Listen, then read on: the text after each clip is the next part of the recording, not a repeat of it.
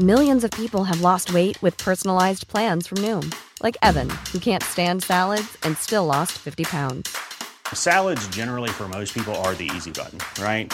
For me, that wasn't an option. I never really was a salad guy. That's just not who I am. But Noom worked for me. Get your personalized plan today at Noom.com. Real Noom user compensated to provide their story.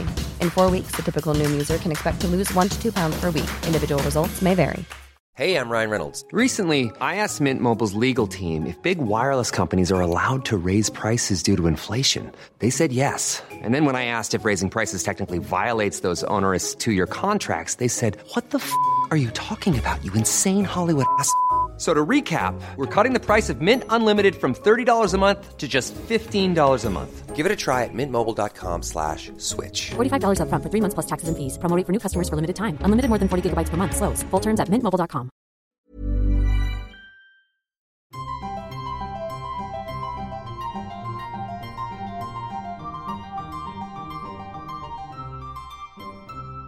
Welcome to Smarty Pants, the podcast of the American Scholar magazine, sponsored by Phi Beta Kappa.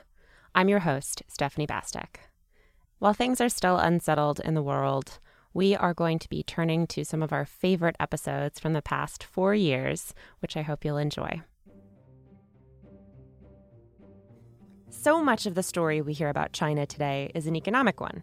How over the last few decades, it's risen from poverty and ruin to a global economic powerhouse.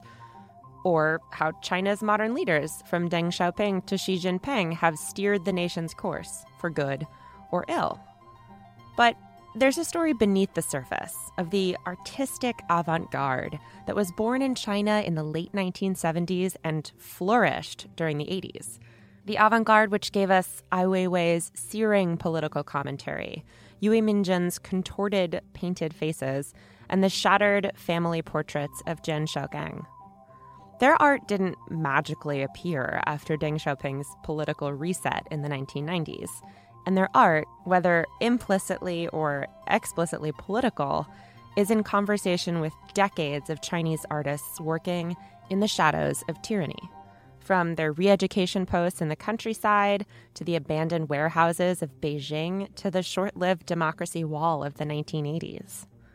The story of where this avant-garde came from and how its hopes rose and fell in the years leading up to the Tiananmen Square massacre is at the heart of Madeline O'Day's new book, The Phoenix Years. Madeline is joining us from Sydney, Australia, to talk about art, resistance, and the making of modern China. Thanks so much for being on the show. And thanks for having me, Stephanie. So the book is drawn from your own experience, reporting for years on China and not a few parties with the avant-garde themselves. Yeah. So can you paint a picture for us of what life was like in 1980s China when you first arrived?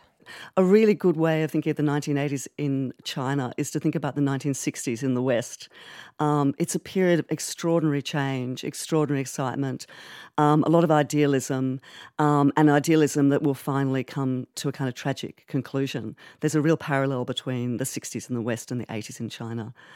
When I arrived there in 1986, we were right in the middle of a decade that had started with the decision by the leadership of China under Deng Xiaoping to open the economy to Western investment and to Western expertise at the end of the 1970s. We were between that point and the point of 1989, which would be the Tiananmen Square massacre. We were halfway between those 2 points. But of course, in 1986, none of us knew that's what the end point of the decade was going to be. What we felt very much was a sense of excitement and a sense of a culture that was opening up, and that it would just continue to open up. When I went to Beijing, I was there to cover the economic opening up and the business opportunities in China. I was working for the Financial Review newspaper, and that was my day job, and very interesting it was too. But at night, I very quickly fell into a kind of parallel universe and started investigating another story, which was, as you say, about the emerging avant-garde and the push for change and opening that was coming from below, not from the top. I think we tend to see the story of China as very much something about the government, the regime, making certain decisions, and the people just somehow respond to that. But in fact, a lot of the push for change was coming from below. So who were some of these avant-garde? Where did they come from? What was their story? How did they end up in Beijing? Yeah, well, Beijing, of course, is a huge magnet in China, still is. It's a place where people want to be. There's a sense that that's where the power is, that's where the excitement is, that's where the culture is. It's the capital. The kind of people that I met who were in the avant-garde in the mid-'80s had all, to some extent, they had two different backgrounds that were really important. There were the older ones who were kind of in their late 20s, whose most important experience had been the Cultural Revolution. So these were people who'd been sent away to the countryside as teenagers and out in the countryside become totally disillusioned with the whole communist project when they saw the poverty that was out there. And they'd come back to the cities in the late 70s determined to see things change. So there was that generation. And they were kind of the sort of, already by the time I was there, they were seen as the older generation, kind of inspiring, but somehow already kind of almost like passing into history. Then there was a generation that I sort of hung around with, and they were kind of my age. They were in their kind of like early 20s.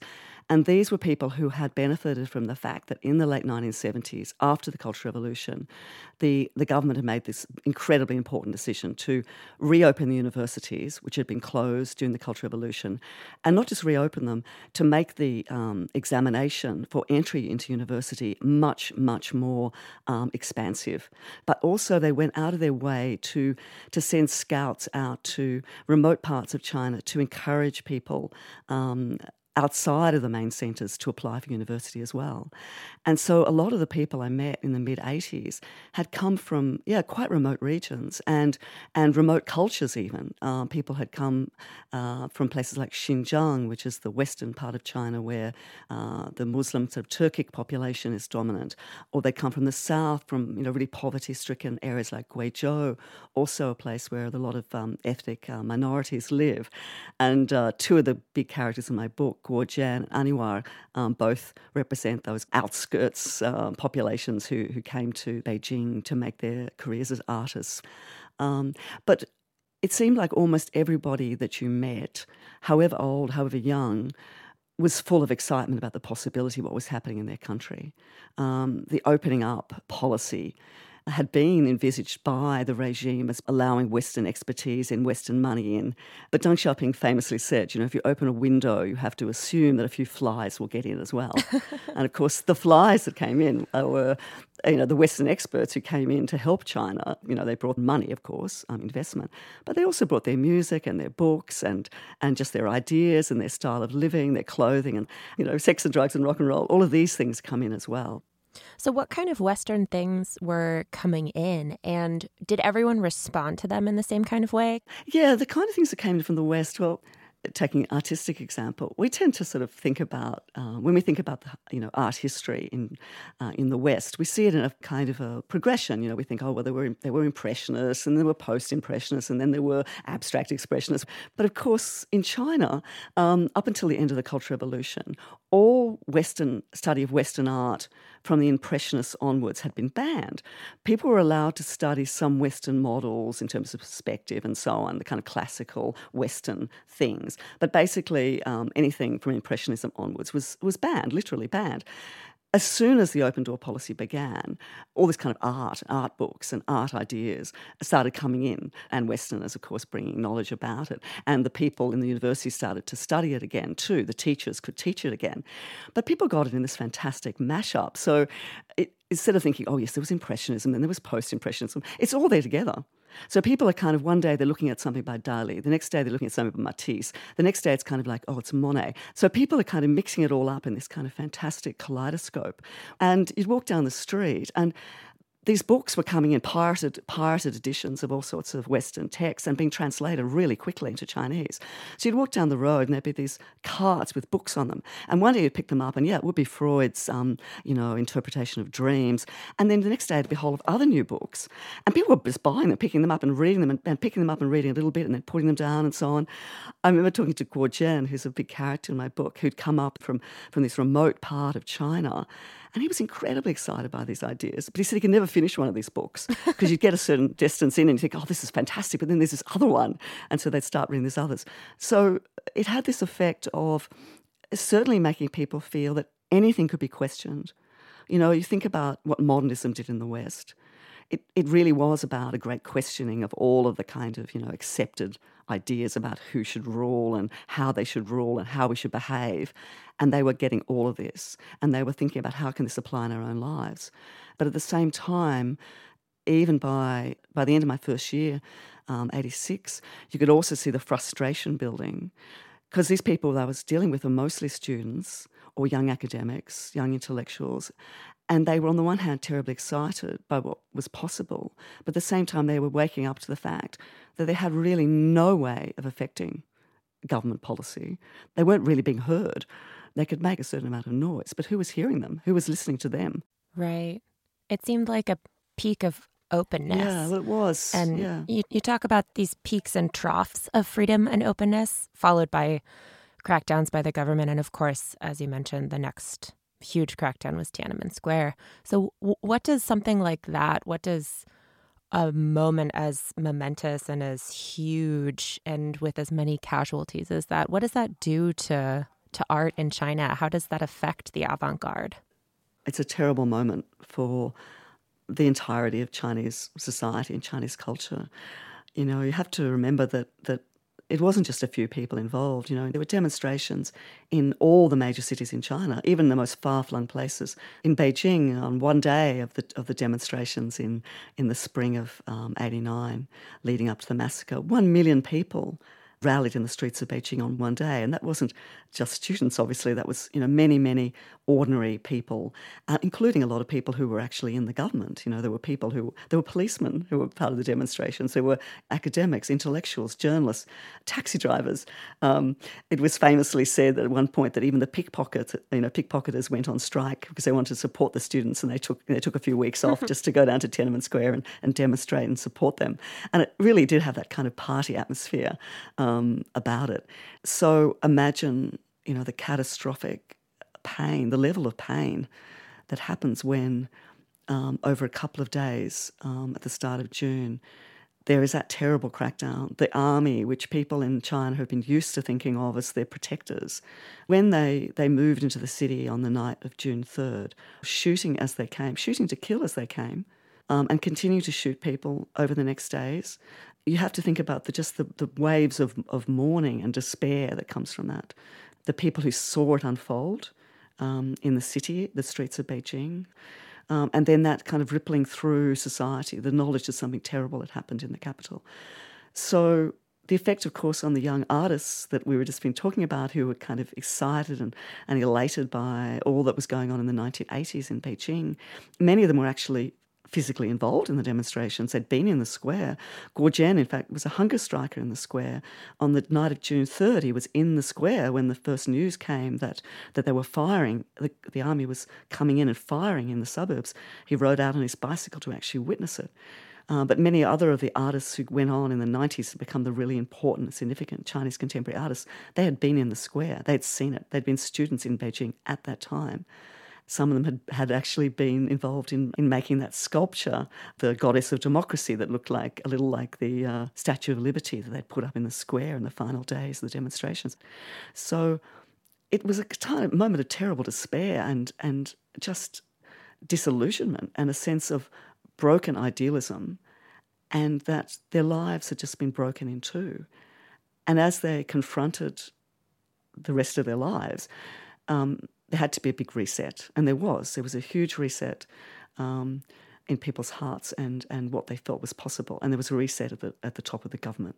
Obviously, there was a purge of all the more progressive voices and a re-establishment of pretty tough control, and then eventually a new kind of unspoken bargain emerged, and the bargain was that so long as the people left all the governing to the government would allow them and would encourage them and provide all the opportunities possible for the population to make money, to become as rich as they possibly could be. They would allow that, and they would allow a certain amount of freedom in the private space, within the four walls, your private life. But at the same time, people would have to accept that there would be no great opening up of the political sphere. There would be no democracy, even in the broader sense. There wouldn't be really any kind of negotiation with the people about the direction of China. So what did art look like after that political reset? It must have changed in response. There was actually a really important exhibition that went to the West in the early 1990s and curated by a couple of Chinese curators, one from Hong Kong, one from Beijing, and they tried to choose art that would somehow send a message to the West about what was happening in the kind of soul of China. And they kind of defined, in the early 1990s, they saw three main moods. The first was cynicism, terrible cynicism. And that was expressed in some really wonderful art, with kind of pop art. So you would get these paintings which would have people just yawning, art about kind of delinquents and dropouts and so on. Then there was a kind of materialism. And a lot of the artists did work that kind of criticised that kind of materialism, seemed to celebrate it. For example, they would do paintings that would look just like Communist Party posters, the kind of posters that would normally have like a worker, a peasant and a soldier, brandishing the little red book of Mao's quotations and a scythe. And so they'd have these workers and peasants and soldiers, but in their hands they would put things like Coca-Cola cans and Mont Blanc pens and Canon cameras, so just kind of subverting the whole materialism. And then there was another spirit, and this was the one that I guess created some of the most beautiful art that came out of China in the 1990s. And it's kind of a mood that you still see in a lot of art created by younger artists today as well. They called it wounded romantic spirit, but I prefer to think of it as a kind of nostalgia. It was painting that kind of expressed the fact that history in China, the cycles of history in China were tragic and inescapable, and that as much as you tried to escape the pain and tragedy of Chinese history, it would somehow find you out. And what's interesting about young artists today, people sometimes say, well, aren't all those sort of Tiananmen repercussions, do they really still matter today? Like, do Chinese artists today still reflect on that? And what's interesting is that they do. You often find that amongst young painters today, people who were only just small children at the time of Tiananmen Square, they create a lot of work which is deeply nostalgic. Nostalgic for a time that they never even knew. And it's because of that, this sense they also feel that there was this big break in 89 and somehow they want to reflect it. A couple of years ago, there were some pretty brutal crackdowns on human rights lawyers, on artists like Guo Jian, for instance, sort of in the wake of the 25th anniversary of Tiananmen. How would you evaluate the state of Chinese art today? Yeah, well, it has to be said, when you talk about, as I do, about peaks and troughs in China, we're definitely in one of the sort of deepest troughs that we've been in. Things are really grim in terms of the space for free expression in China. It's getting narrower and narrower and narrower, not just for creative artists, but for everybody, even members of the Communist Party.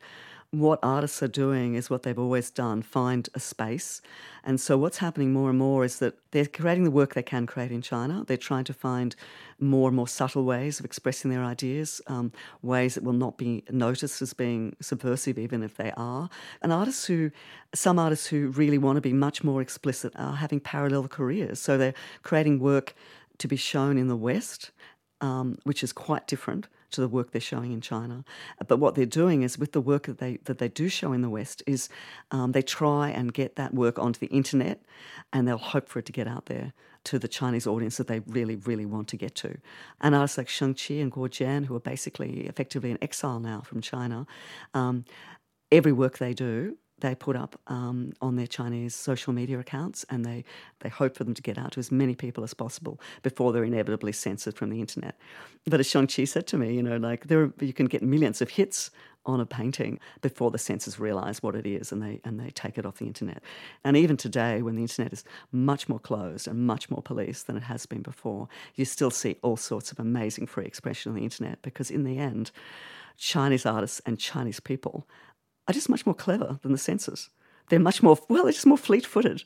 They'll find a way. You ban one term, they find another way of saying it. You ban one image, they find another image. Which is why I'm really optimistic about China, even as I get very sad sometimes about what's going on there. I see such dynamism in the society all the same, not just in the economy, but just in the way people express themselves, what you see on the street, what you see on the internet. And so for all that the regime tries to crack down and limit Chinese people's ability to dream, they can't in the end succeed. There are so many stories that I couldn't fit in this episode, like the Stars, the very first members of the 1970s avant-garde, who bit their thumbs at the authorities with a guerrilla art exhibition outside of the National Museum that wouldn't exhibit their art. Or the wacky warehouse party happening that could have come right out of Yoko Ono's subconscious. So for more stories like these, check out Madeleine O'Day's book, The Phoenix Years. That's it for Smarty Pants. Till next time, take care and stay sharp.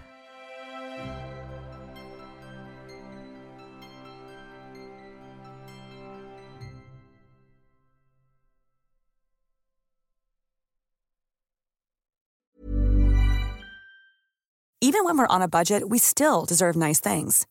Quince is a place to scoop up stunning high-end goods for 50 to 80% less than similar brands. They have buttery soft cashmere sweaters starting at $50, luxurious Italian leather bags, and so much more. Plus, Quince only works with factories that use safe, ethical, and responsible manufacturing. Get the high-end goods you'll love without the high price tag with Quince.